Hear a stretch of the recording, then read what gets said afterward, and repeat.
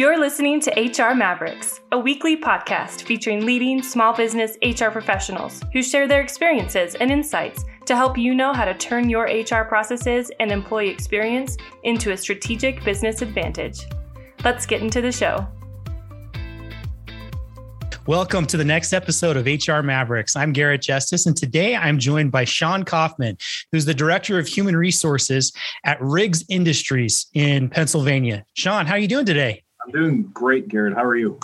I'm doing so good. It's great to have you on the show. I'm glad that you're feeling better. I know we had to postpone this recording a little bit because the COVID bug hit your house. Is that right? Yeah, I became a statistic, but other than a decrease in sense of smell, I think we're going to make it. Good. Well, I'm glad to hear that everyone's doing okay. I'm excited to dive into this topic today. I think it's a unique one that will really resonate with a lot of our listeners for this show. But again, before we jump into that, tell us a little bit more about your career background and Riggs Industries. Okay. I've been in HR my entire professional life. I began working for several companies that built and developed and managed malls, shopping malls. Mm-hmm. Obviously, that business has taken a few hits recently, but in addition to that, other companies that were manufacturer in the manufacturing space. My current employer, Riggs Industries, who I've been with over 15 years, we're a Pennsylvania family-based family-owned company, about 400 employees. We are a construction manufacturing company, which is pretty unique. So on the manufacturing side, we build J&J truck bodies and trailers. So we produce those, and they're sold up and down the East Coast and shipped internationally. On the construction side, we have the ability to engineer, fabricate, and erect in the field projects. So, a work site for us on the construction side could be a coal mine, power plant, steel mill, some of the more unique ones. We've done work at an amusement park in Pittsburgh. We put up some roller coasters. Cool. So yeah, it's really cool. We've done some work at Beaver Stadium on the Penn State campus. So nice. That's always an icebreaker when you talk to folks at schools or job fairs. Now suddenly you have their attention. Yeah, I love that. That's great. So one of the first questions I have for you is, why did you choose to pursue a career in HR? And second part of that is, what's kept you in that career?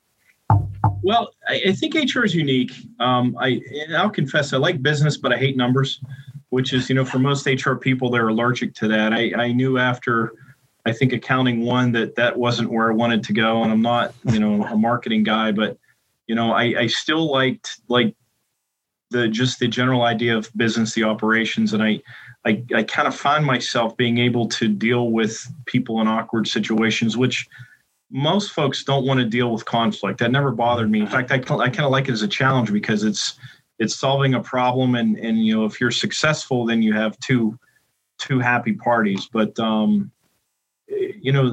keeps you here is that there are no 2 days that are the same. We started talking about COVID. That has been a real interesting challenge. In our state of Pennsylvania, when the shutdowns happened, they happened really quick, and there was very little to no direction from our state government. So we had to figure out with less than 24 hours notice, how we inform our folks to not come in the next day, and then how to, make sure we maintain contact with them. There was a process that we were able to apply for what was called an exemption to allow us to operate, and working through that. And that kind of fell into the lap of HR. And it was interesting. And no one could say that the last 16 or 18 months or so have been boring for anybody. So that's for sure.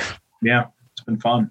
Well, good. I think that variety of tasks to work on with like that core operations business mindset is something I've heard from a lot of HR people, right? It's something that drew you and kept you there. So it's interesting to see that common thread.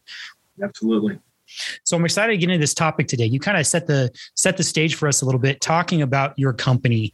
And I think one of the unique challenges that companies in the manufacturing or construction space face is, how do you attract prospective workers? right? It can be hard to attract workers in some of those more traditionally blue collar roles, right? And so I love that, we wanted to talk about this today. I know you have a lot of experience doing exactly that. So just to jump into that, the first question I have for you is, what's unique about manufacturing and construction companies or those in that space that cause there to be some challenges that they face when it comes to attracting prospective workers?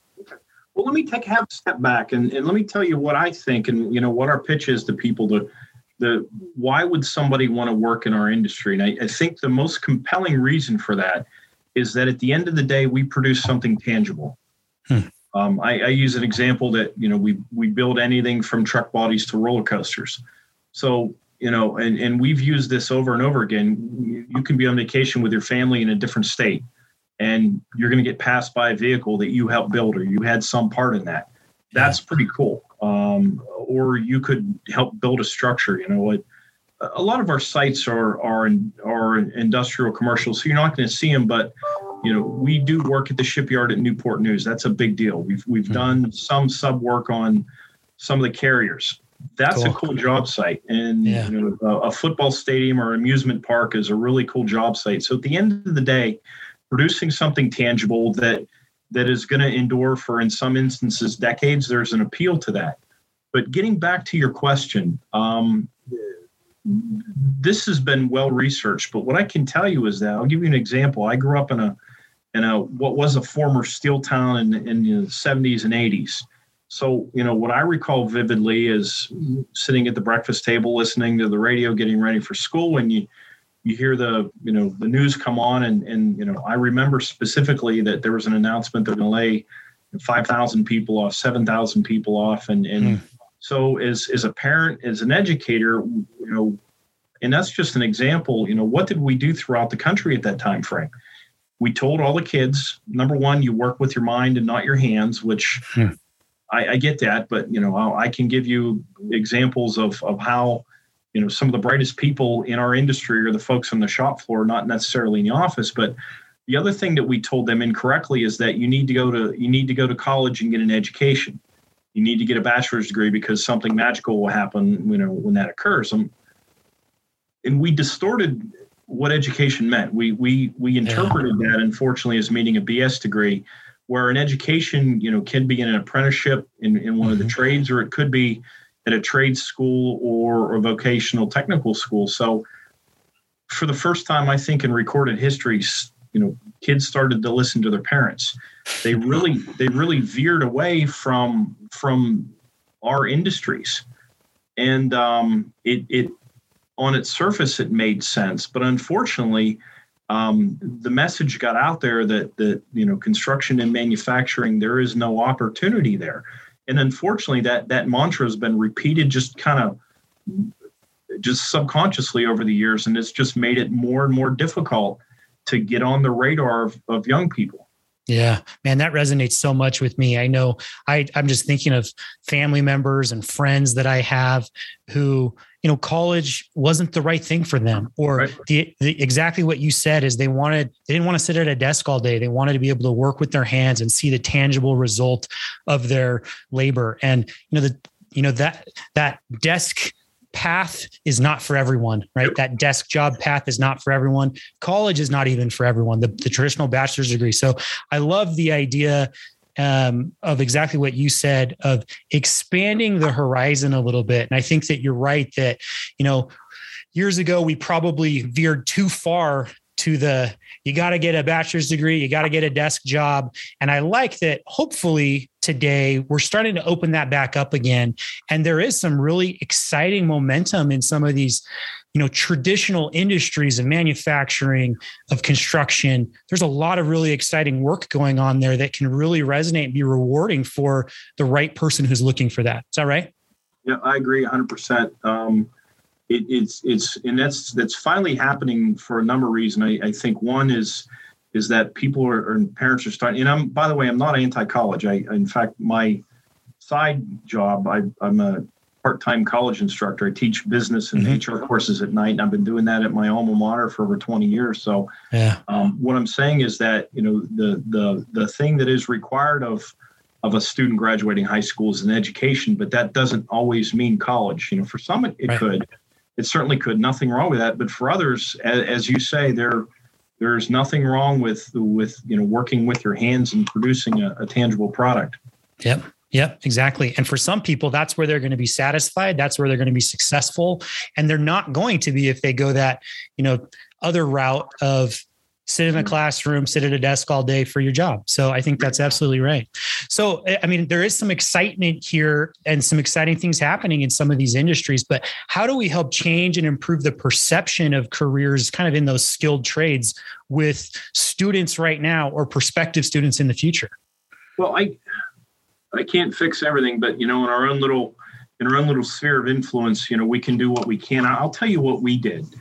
So, in the old days, and maybe this never even existed, you would run an ad in the paper and you'd sit back with your cup of coffee, and 3 days later, 4 days later, the mail would start coming in, and you'd get through resumes, and you would be, like the Caesar, you'd do the thumbs up or thumbs down.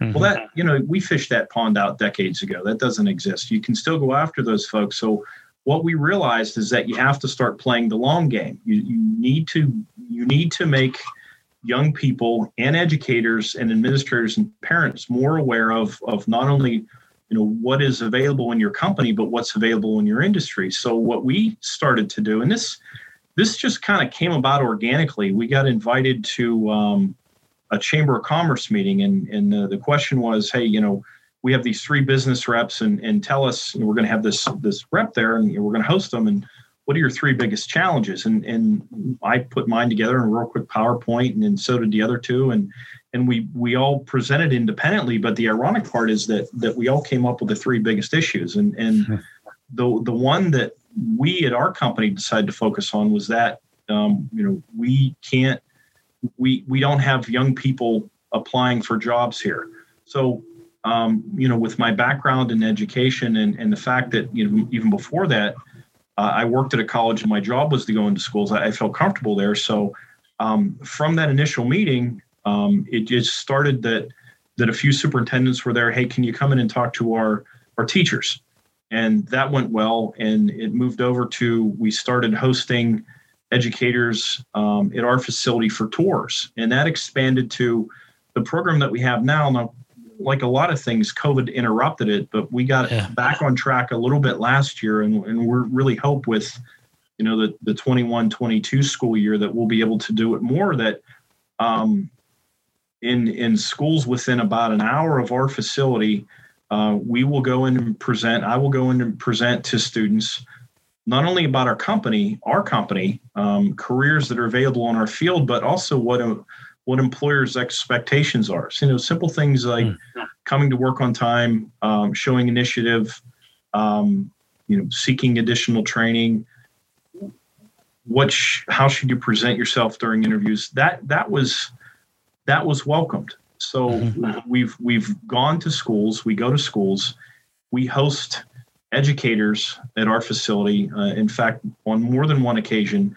In our county in particular, they'll do superintendent meetings. We've held them at our facility. 2 years ago, one of the districts, before the school year starts, they'll have a couple days of in-service. We offered our facility up as a meeting room. It's nice to get out of, like everyone else, it's nice to get away from your normal place of business and get out and do something different. So we hosted them here. And guess what? While they're here, we're going to do tours. Yeah. We have, including myself, several people on advisory committees at local high schools, trade schools, tech centers that, we'll talk to them about their curriculum and how they can better align their curriculum with what employers actually need. And at the same time, we will host them at our facilities for tours.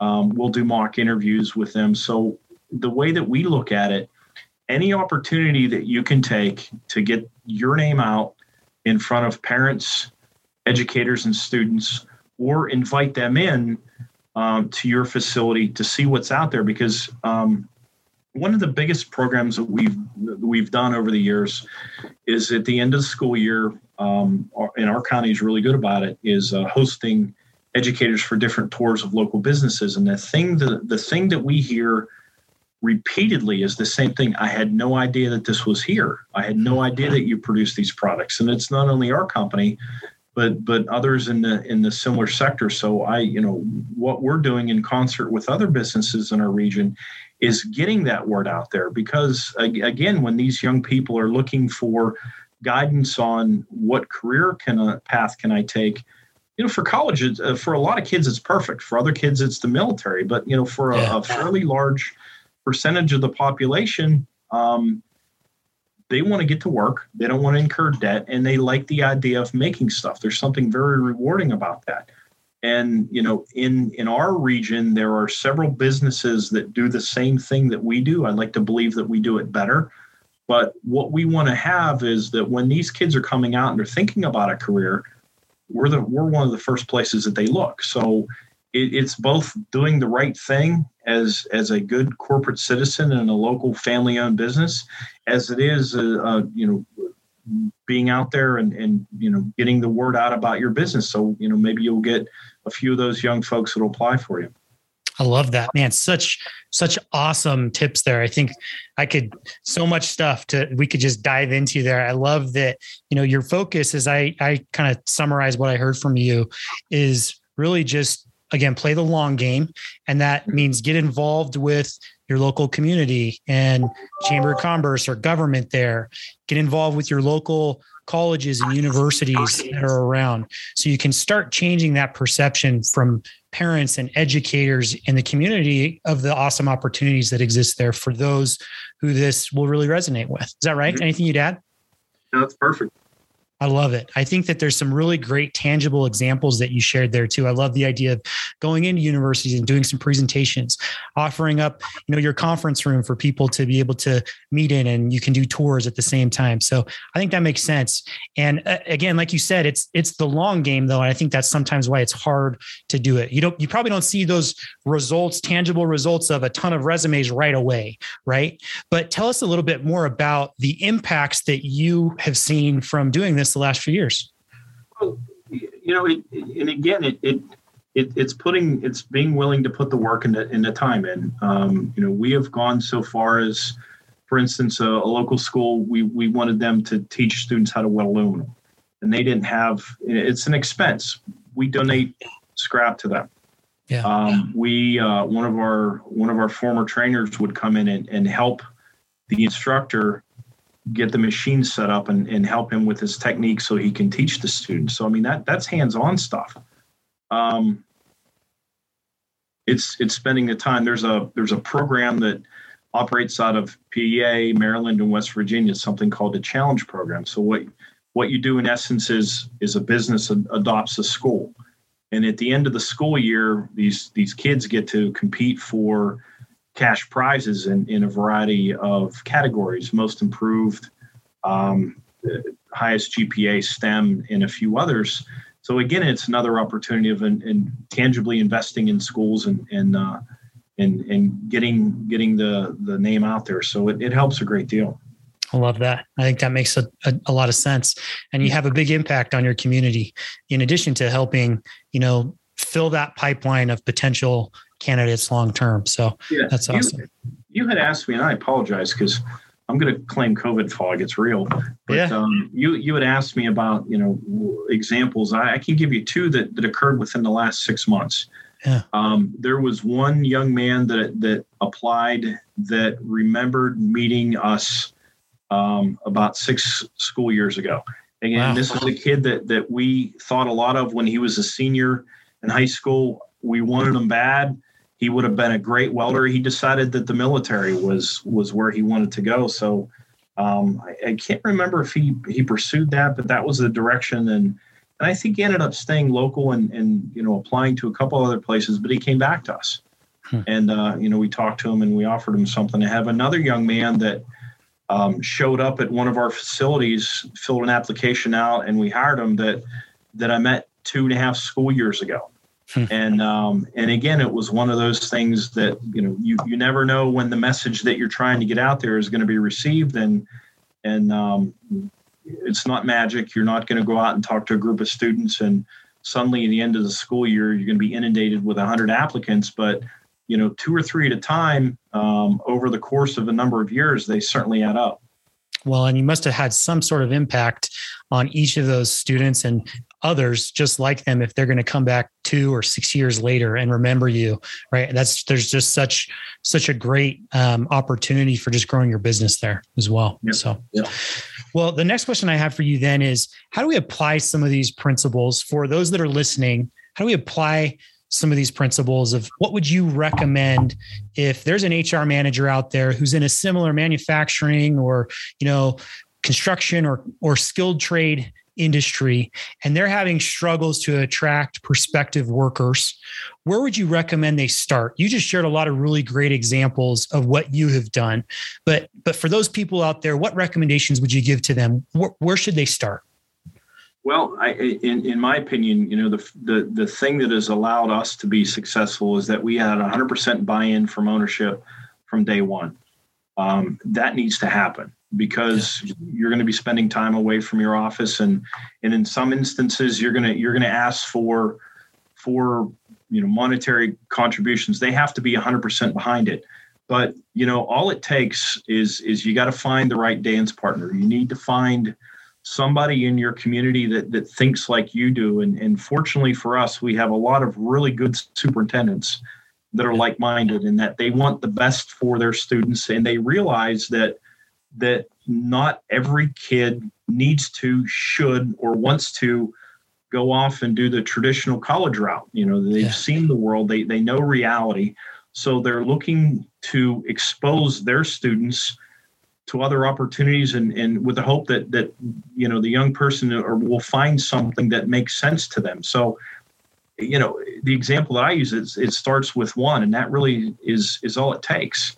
The fortunate part in our state of Pennsylvania is that there's, I don't remember the exact term. I'm not an educator, but a certain number of hours have to be devoted to career preparation. So when these folks find out that there are people out there in the community that are willing to come in and do this for them, it's a no-brainer because you're relieving them of that burden. And, I look at how HR has changed in our industry. It's, you have to become as much of a salesperson or a business development person as anything, because again, what are you doing? You can't passively recruit anymore. Those days are gone. Yeah. You've got to go out there and find these people. So how do you do that? And you've got to make sure that you distinguish yourself from your competitors, because there are plenty of other businesses in our area that do what we do. So what sets us apart? And, we'd like to think that the first step is demonstrating that, not only do we invest in our current employees, but we're willing to invest in young people in the community, which, has a side benefit of, they have a mom and dad too, and maybe their parents are looking for a career change. And again, how do we get our name out there? I love that. So it starts with getting that buy-in from across ownership and leadership, and then find the right dance partner. I like that you said that. And then it's just getting to work, right? Figuring out what works to support the local community and area and prospective students there and show them that there are opportunities. Yep. 100%. Awesome. I love it. This has been such an awesome conversation, Sean. The last question I have for you, it's a little separate from our topic, but one I like to ask all of our guests is, one of the things we really believe strongly at Eddy, our company, is that building a healthy business is one of the most charitable things you can do if you do it the right way, because you can impact the lives of so many people, your employees, your community, your customers, all of it. So in your opinion, what is the quote unquote right way to build a healthy business? When you asked me that at the beginning, I had a little bit of time to think about it, and I'm probably going to answer that in a little bit different way. But I can't give you specific examples for confidentiality reasons. But the thing that I think sets our company apart is, if you get a business that's 300 and 400 people, unfortunately, bad things are going to happen to folks that work with you. And they're going to suffer tragedies. And unfortunately for us, we've had several recently. And I think the thing that is very unique about us is that our people come together to support these folks, and ownership is behind them 100%. So we're able to do things to support our folks who are going through this above and beyond what other companies might be able to or be able to be interested in. So I think that's what sets us apart. Yeah, that's a really great answer. And what that shows to me is that you have been able to build a team with leadership and a culture where there's trust. There's a sense of family there where people are comfortable enough sharing the challenges that they're facing in their life outside of work with those that they work with, and being able to have people who can be trusted to receive that and respond and support in the right way. It shows that you've done a lot of great work to build a healthy organization from the inside out there, to me. Yep, I'm happy to be here. We have folks that have, 25, 35, literally 40 or more years of service. So that says something. Yeah, that does. Wow. It's impressive. Well, that's an awesome answer. I really appreciate it. The last question I have for you is, if there are listeners out there who have follow-up questions for you on our topic today, what's the best way for them to get a hold of you? Yeah, I love the network. I am a serial networker. LinkedIn is, I think, the most awesome tool. So look me up on LinkedIn. Perfect. And we'll drop a link to Sean's profile in the description, so you can go ahead and find it there. But Sean, again, thank you so much for taking the time to be on our podcast today and share your insights. Really appreciate it. Gary, I appreciate the opportunity. Thanks for having us. Yep. Have a great day. You too.